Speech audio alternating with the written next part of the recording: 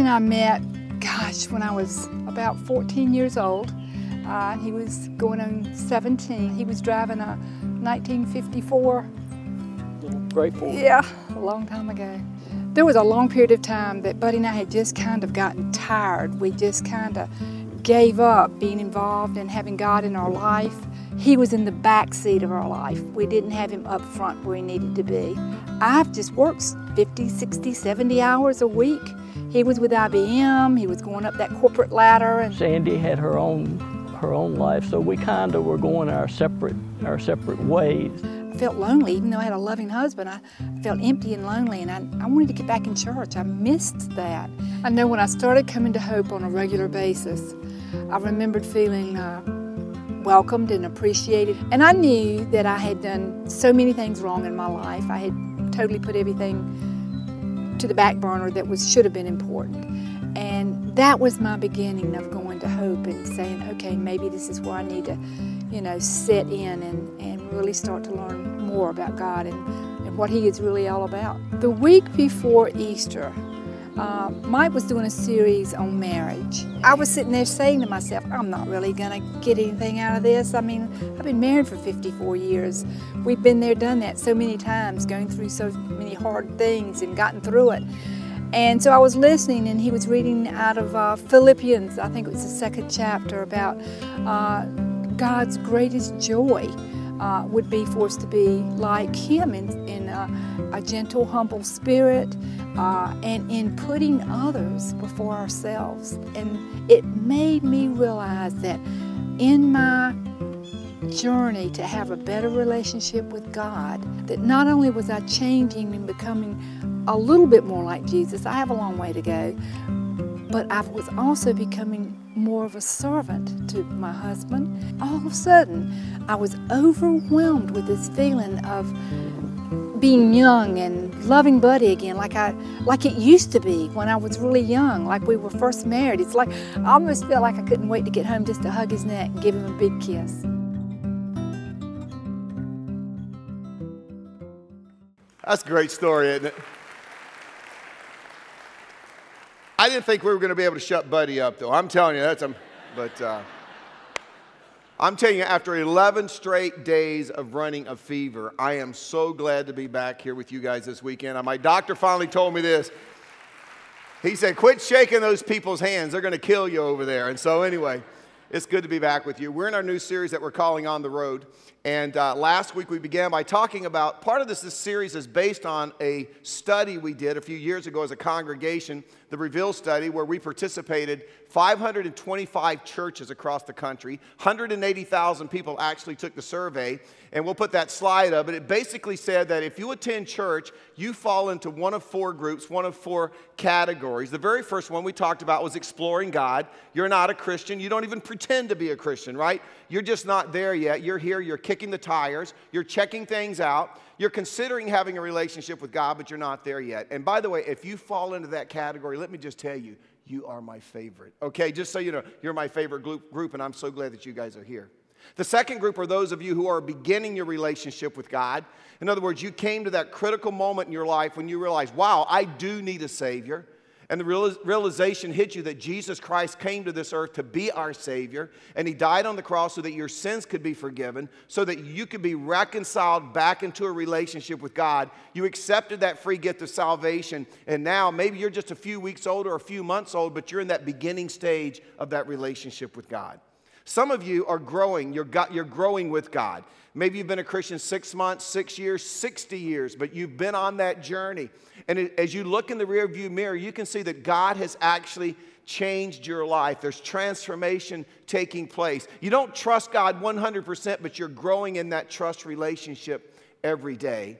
And then there's some of you here this weekend, you're God-centered. In other words, you are just all in.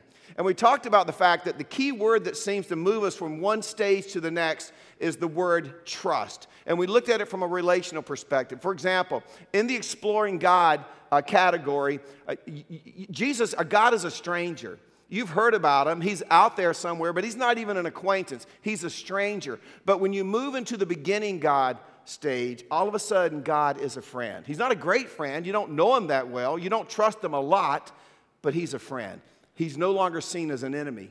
As you begin to grow with God, he becomes your good friend. You want to talk to him. You want to ask him questions. You want to know how he feels about certain things that are going on in your life. And again, you may not trust him completely, but you're trusting him more and more. But by the time you get to God-centered, you'd say, I totally trust God with my life. I totally trust God. And trust is the key, because as our trust in God grows, our relationship with God grows. As our trust with God deepens, our relationship with God deepens. And you say, wow, whatever happens in my life, I totally trust God. I got to tell you, we lost one of our great, great heroes around Hope Friday night. Mike Shook is one of our volunteers who has played such a key role in us being able to purchase the building for Ship of Zion in downtown Raleigh. He was right in the middle of that, negotiating it, making it happen. The Galley grocery store that we were able to open as a congregation, you saw somebody in the loop. Mike was right in the middle of that. He was making it happen. He just served relentlessly. And Friday evening, he had a massive heart attack, and God took him home. And our hearts are very, very sad. And I was talking with Tan, his new widow, this morning. And as we were talking, and we were crying together, because, man, we lost a good one. And she lost an incredible husband who loved her so much. And in our conversation, even as she was grieving, she said, but you know what, Mike? God is so good. She's more spiritual than I am, because I said, yes, he is good. But I don't know why I took Mike. I could have recommended about 12 people at Hope who do absolutely nothing. So it is fortunate for you, and you know who you are, a lot more than 12. God doesn't really ask my opinion.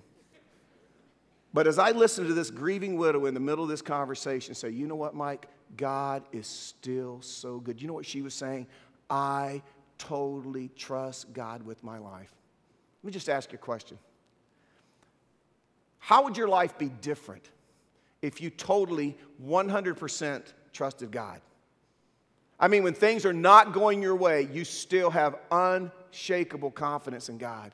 When your prayers aren't getting answered the way you want them to get answered, you still have confidence in God. When you didn't get that job you really, really needed, right? You still have confidence in God. When you didn't get the promotion, you still have confidence in God. When your kids aren't turning out the way you thought they were going to turn out, you still have confidence in God. What if your response was always, God is in control and he is going to work this out? What if your mindset was, God just has a way of leveraging bad for good. We're just going to have to sit back and wait to see what God is going to do. I trust him. He is in control.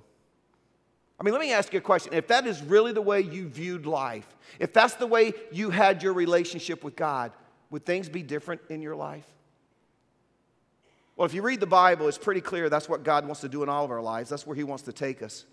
He wants to establish that kind of relationship of trust and confidence, because if we have trust and confidence in God, what you need to understand is that eventually that trust and confidence, it begins to seep into every area of our life. And as it begins to seep into all the areas of our lives, we begin to change and we begin to see life differently. When it begins to seep in our lives, as our trust and confidence goes up, see, we begin to see relationships. The way we see them, we'll see them differently. We'll see tragedy from a different perspective. We'll view relationship and prosperity and morality and ethics. Everything will be viewed from a different perspective.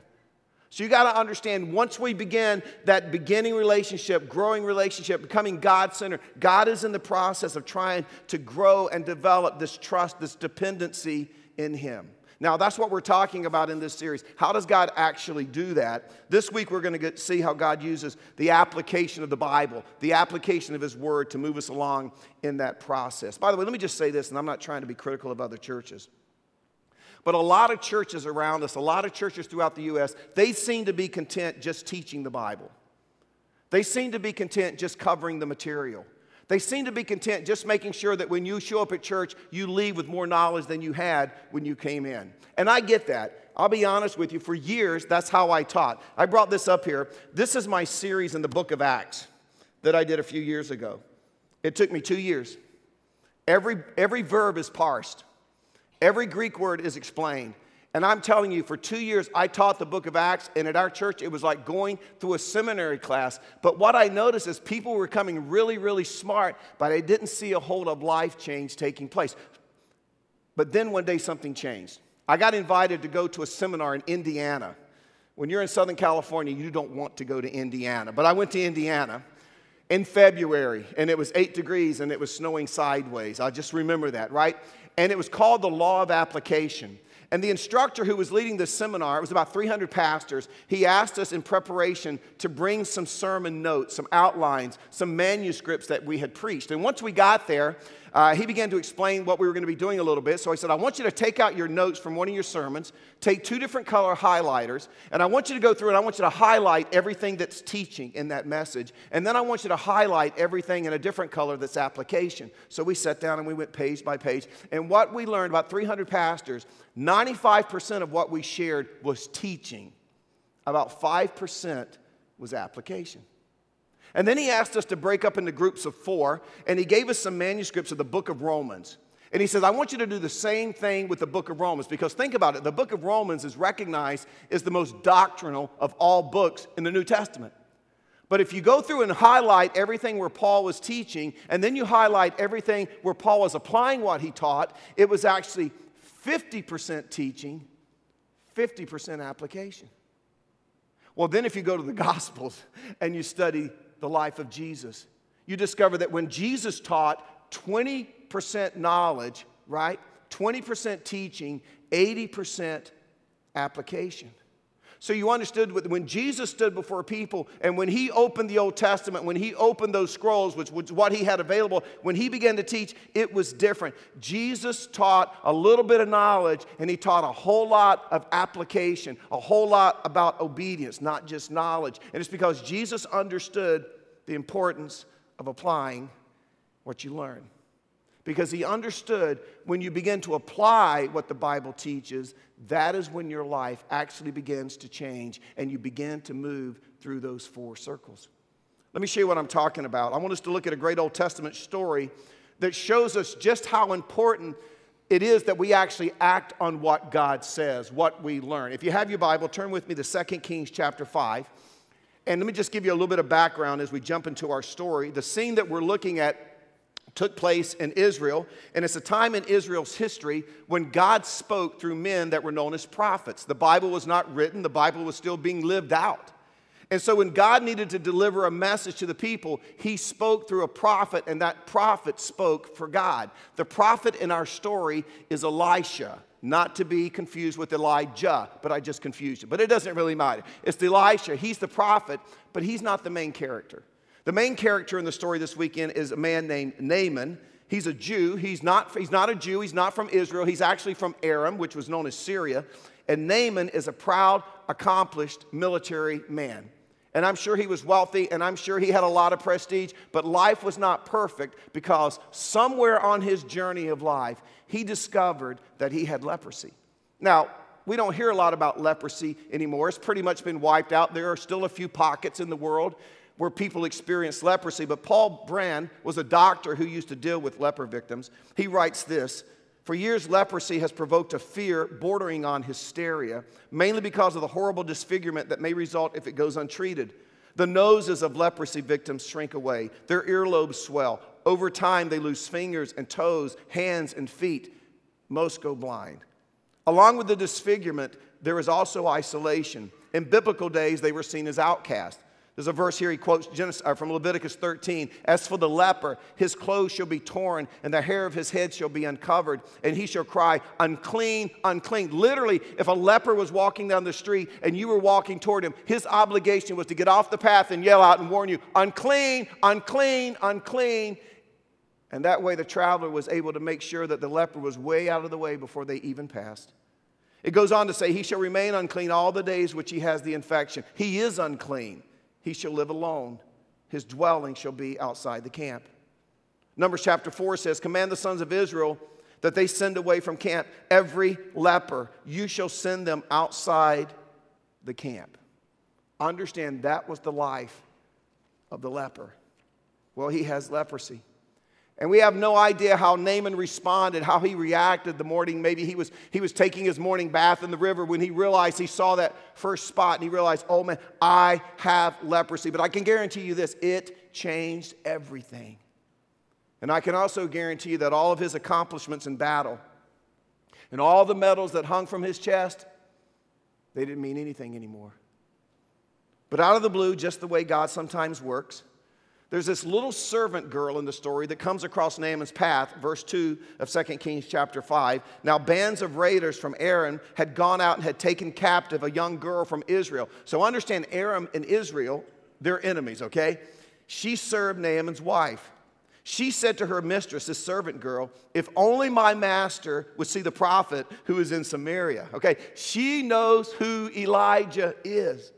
She's heard of him. So it says in verse 3, she said to her mistress, if only my master would see the prophet who is in Samaria, he would cure him. He would cure Naaman of his leprosy. And you'd better believe that when Naaman's wife heard this little tidbit of information, she went straight to her husband. And they probably had a conversation that went something like this. Hey, honey, I was talking to my maid today, and she says that she knows someone over in Israel. We don't know him, but evidently he's some kind of miracle worker, some kind of witch doctor or something. But she says if you can get over to Israel and you can hook up with this guy, you can connect with this guy, he will heal you. And so Naaman goes to the king of Aram. His name is Ben-Hadad. And he tells him what his wife's maid has said. And notice how the king responds in verse 5. By all means, go. I will send a letter to the king of Israel. Now, remember, they're enemies. In those days, there were no passports. There were no visas. So if you wander into enemy territory without a reason to be there, it's a good chance you're going to go home that evening without your head. Okay, leprosy or not, right? And so he says, I'm going to give you a letter to explain why you're in Israel. So Naaman left, taking with him 10 talents of silver. Today, that's about $500,000 worth of silver. 6,000 shekels of gold, so about $4 million worth of gold. And I don't know why he threw this in, but 10 sets of clothing. So he got all the silver, he got all the gold, he went down to the men's warehouse, got 10 of their finest suits, right? Packs it up in a U-Haul and heads off to Israel. Verse 6, the letter that he took to the king of Israel read, with this letter I am sending my servant Naaman to you so that you may cure him of his leprosy. Signed, in best regards, Ben-Hadad, right? And according to verse 7, when the king of Israel gets this letter, he freaks out. Look what it says. He tore his clothes and said, am I God? Can I kill and bring back to life? Why does this fellow send someone to me to be cured of his leprosy? Who can cure leprosy? Nobody can be cured of leprosy. And then he comes to the conclusion, I know what's going on. It's pretty obvious. He's trying to pick a fight with me. He's trying to pick a quarrel with me. So the king of Israel is thinking, this guy Naaman, he's going to come down here to get cured. We're not going to be able to cure him. He's going to go back. He's going to go before Ben-Hadad. Ben-Hadad's going to be all excited. He's going to say, how did it go? And about that time, Naaman's nose or his ear is going to fall off, and he's going to say, what do you think, right? And the king's going to be so ticked off that Naaman didn't get cured, he's going to come over here and he's going to start a battle with us. That's what he's up to. Verse 8. When Elisha, the man of God, heard that the king of Israel had torn his robes, he sent him this message. Why have you torn your robes? Have the man come to me, and he will know that there is a prophet in Israel. Send him my way. I'll teach him a thing or two, right? Verse 9, so Naaman went with his horses and chariots, and he stopped at the door of Elisha's house. But he can't go in. Remember? Unclean, unclean. He's got leprosy. And so he just stands there. And he waits and he waits and he waits. I mean, this is the moment of truth. And nobody's coming out. And he's yelling, hello, hello. Maybe he's throwing pebbles at the window. Nobody's coming out. Finally, verse 10, look what it says. Elisha sent a messenger to say to him. So picture this scene in your mind. Here's Naaman, all of his gold, all of his silver, 10 incredible suits ready to pay his way. And this great prophet Elisha of Israel doesn't even bother to come out. In fact, Naaman doesn't even end up speaking to Elisha. He ends up speaking to his assistant. Look what it says in verse 10. Go wash yourself. So, maybe finally the curtains pull back. The door opens. This little servant of Elisha comes, out. Go wash yourself 7 times in the Jordan, and your flesh will be restored, and you will be cleansed. And he turns around, runs back in, shuts the door. And Naaman standing there with his face hanging out. Or depending on the stage of leprosy, his face falling off. We don't know. It could have gone either way, right? But he's just standing there. And you read in verse 11 that Naaman is just ticked off. He's beside himself. And it's because this is what he's saying. This is not the way I thought it would go down. This isn't the way I thought it was going to be. Verse 11, I thought I thought it would go down this way. I thought that he would surely at least come out to me and stand and call on the name of the Lord his God, wave his hand over the spot, and cure me of my leprosy. In other words, I thought he would at least come out, do a little hocus pocus, abracadabra. I'd pay him, I'd go on my way, I'd head home healthy, ready to move forward with my life. This doesn't make any sense whatsoever. I have leprosy. Go and dip, go take a swim in the Jordan River. What is he talking about? And then he gets a little uppity in verse 12. Are not Abana and Pharpar, the rivers of Damascus, better than all the waters of Israel? Could not I wash in them and be cleansed? In other words, why would I put my body, leprosy or not, in that stinky dirt? And I've been to the Jordan River. I've baptized people in the Jordan River. Why would I put my body in the muddy Jordan River when we have better rivers back home? See, this is like those of you who live in Cary. You know, you're like, why in the world would I ever go to Fuquay to shop at Food Lion when I have Publix in Cary? See, same kind of attitude going on here, right? So verse 12, he turned and went off in a rage. He's thinking, I'm going home. This makes no sense whatsoever. I show up with all this gold, all these suits, this nice, the silver. I've gone the extra mile. He wants me to duck in the Jordan River. Who does this redneck prophet think he is? So he's storming off. He turns the chariot. He's heading home. And as he's heading back toward Aaron, one of his servants comes running up beside him and saying, you know, he finally slows down. What's going on? This is what it says in verse 13. My father, if the prophet had told you to do some great thing, would you not have done it? If he would have said you need to climb Mount Everest, and if you can get to the pinnacle of Mount Everest, your leprosy would be killed, would you have done it? Yeah. If he'd have said that you need to swim the English Channel and you'll be hit, would you have at least tried? Yeah. Then how much more when he tells you, wash and be clean? Think about it, Naaman. Before we go all the way back, I mean, the Jordan's right there. How long could it possibly take? Take a little swim. See what happens. And I got to be honest, I'm impressed with Naaman's teachable spirit, verse 14. So he went down and he dipped himself in the Jordan 7 times as the man of God had told him, and his flesh was restored and became clean like that of a young boy. Now, let's be honest. If that had been us, our first response would have been, wow. That's awesome. How can I bottle this miracle water and sell it? Because there are all kind of people from leprosy. They would spend a fortune on this stuff, right? But we would miss the story. See, stick with me. This is all introduction, okay? It isn't about the water. It's not about the place. It's not about the details. It's about God working in the life of a diseased man. It's about Naaman doing exactly what God says through the prophet of Elisha that actually brings the change. It's when he acted on what God said. It's not knowing about it. It's not studying about it. It's not sitting around in your small group discussing it. It is doing it. It is being obedient. And understand, not until Naaman obeyed God, not until he actually took action, he applied what he knew, not till that moment was he made well. Not until that moment was his life changed. And understand something, he would have died a leper unless he had chosen to be obedient.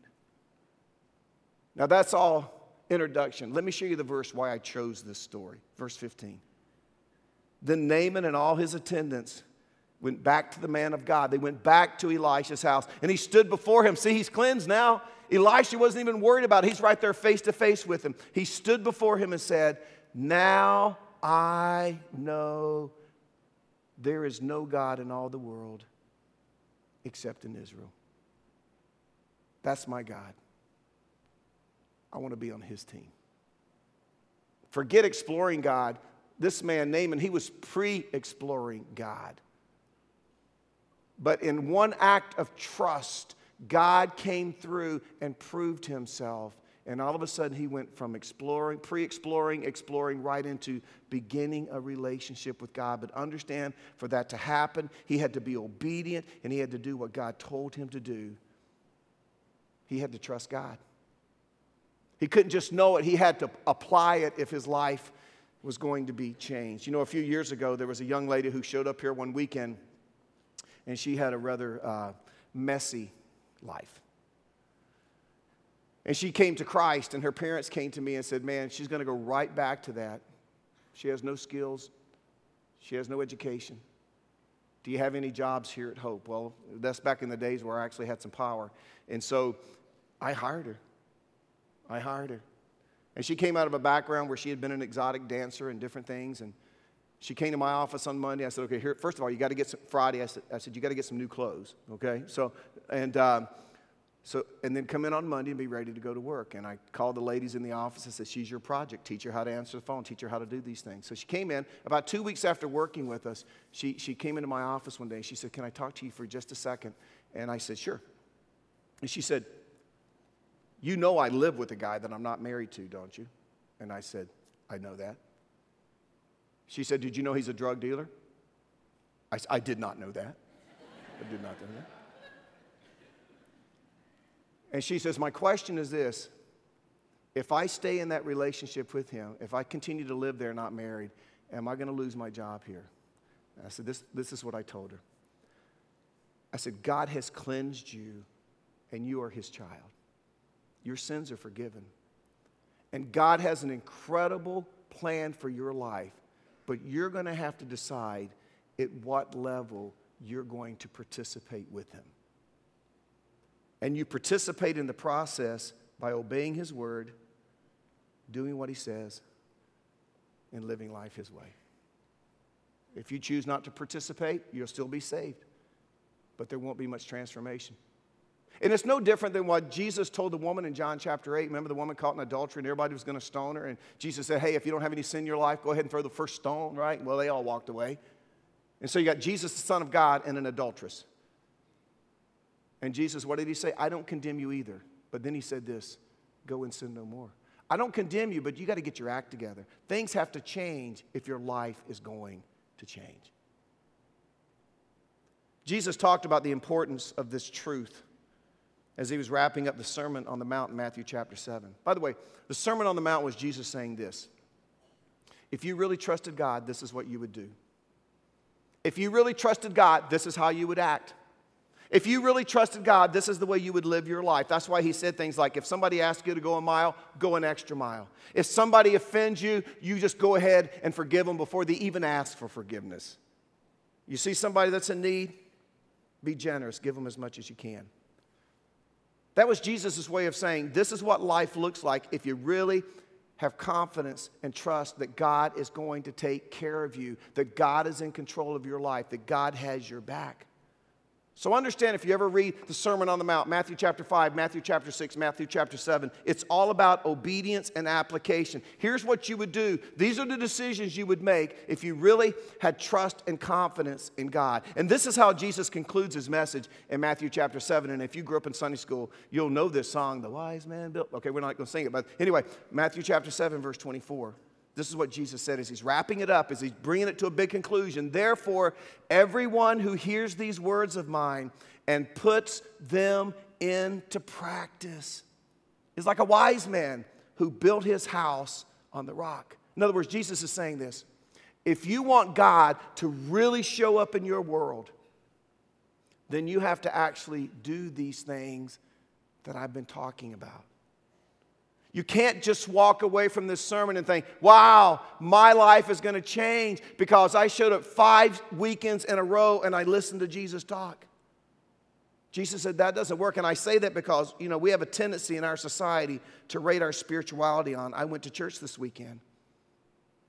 Or I never miss church. I never miss Mass. I never miss confession. I never miss small group. We even tell people, maybe your life would be better if you just went to church more consistently. You ever told somebody that?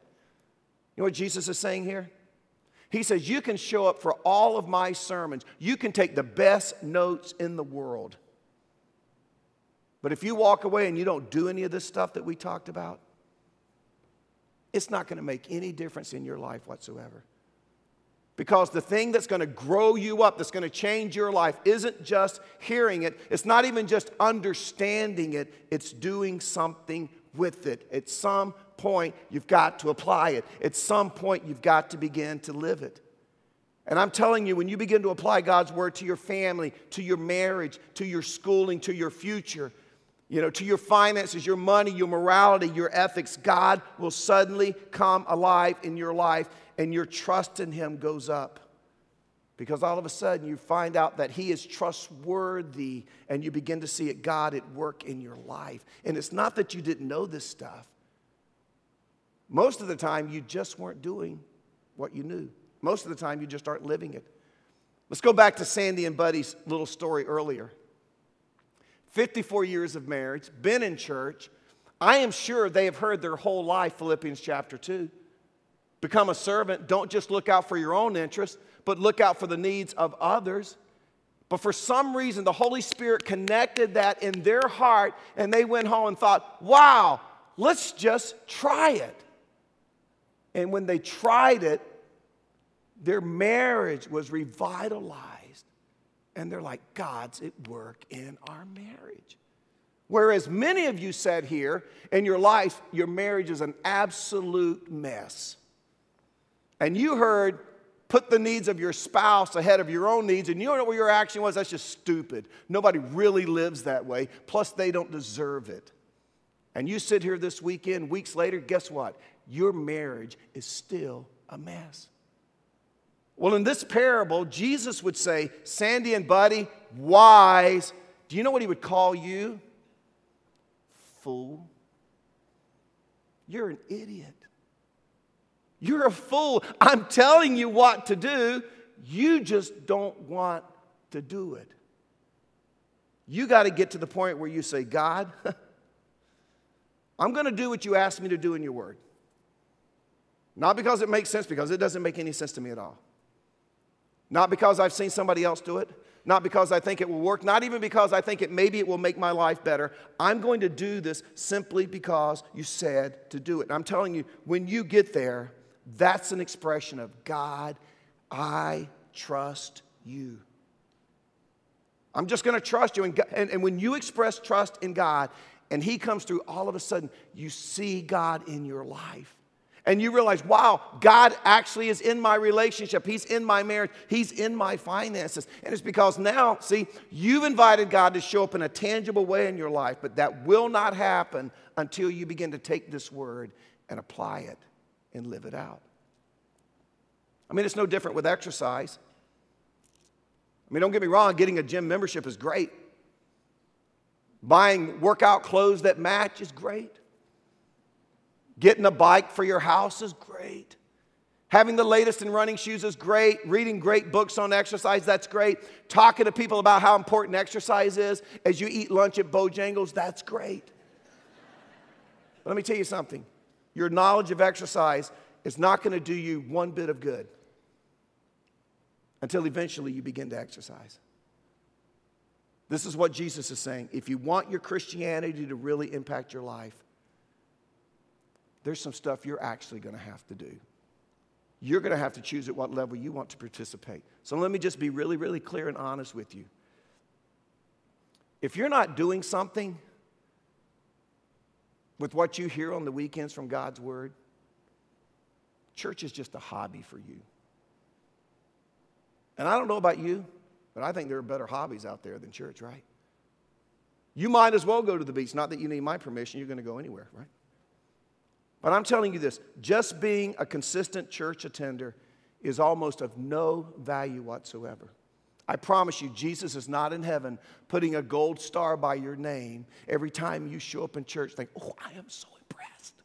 He's there again this week, right? And I'll tell you why. Do you know why? There's no value in being in church. There's no value in just being in church. Jesus says it's obedience that makes the difference. Look what He says, verse 25. Talking about the wise man. Yeah, the rain came, the streams rose, the wind blew and beat against that house, yet it did not fall because it had a foundation on the rock. See, that's why Mike's wife, Tan, could say, yeah, I lost my husband, but man, God is good. Foundation. Jesus says that's what it looks like to actually do the things that I teach you. You listen and do. And if you do that, you'll be wise. However, verse 26, everyone who hears, you just show up for church, or even worse, you just kind of watch online. Everyone who hears these words of mine and does not put them into practice, here it is, you're a fool. It's like a foolish man who built his house on the sand, and the rain came down, the streams rose, the winds blew, beat against the house, and it fell with a great crash. This is what Jesus was saying. You can have 100% attendance when it comes to church. You can be the best note taker in the world, and you can still be a fool. It's what you do with what you heard. Attendance will not make a difference. Knowledge will not make one bit of difference. It's obedience, it's application that makes the difference. So Jesus is saying here on the Sermon on the Mount, when you begin to apply what you've heard, that's what's going to change your home. When you begin to live this out, what you've heard, that's what's really going to begin to change your marriage and your finances, even your life. And notice how it ends in verse 28. When Jesus had finished saying these things, when he had finished the whole Sermon on the Mount, the crowds were amazed at his teaching because he taught as one who had authority and not as their teachers of the law. And it's because, see, the teachers of the law, the teachers of the first century taught in the context, here's some more knowledge you need to know. Here's something you didn't know. Here's something Isaiah said you've never known before. Here's something Jeremiah said you've never heard before. Here's something Amos said we've never talked about before. It was all about knowledge.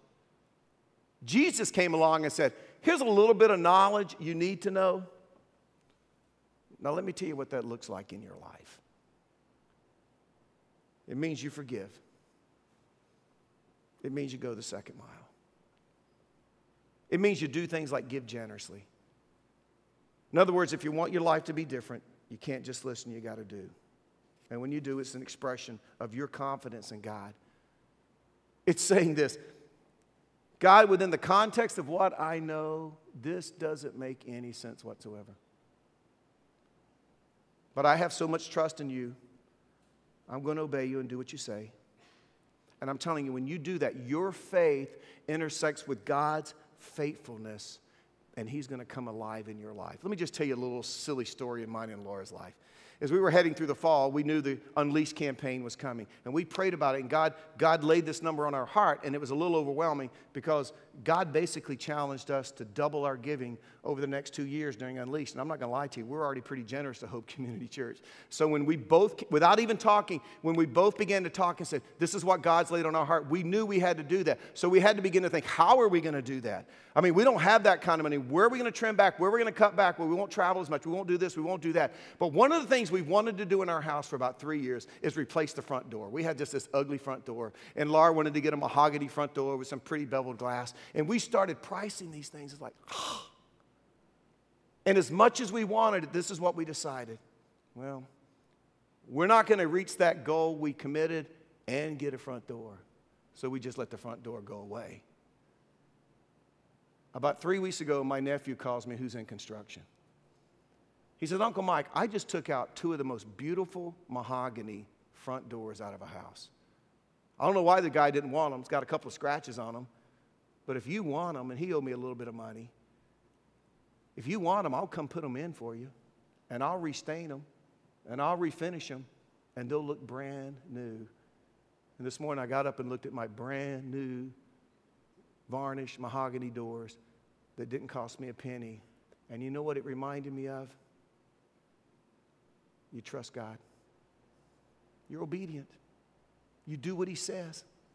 And you make decisions like that if you really trust. And I'm not going to say if you give that way that God's going to give you something. I'm just saying, that's just I've seen it in so many areas of life. God, this makes no sense to me whatsoever. Nobody would tell me to do life this way. But if this is what you want me to do, I'm just going to do it because I believe you got my back. See, that's why as a church we are application crazy.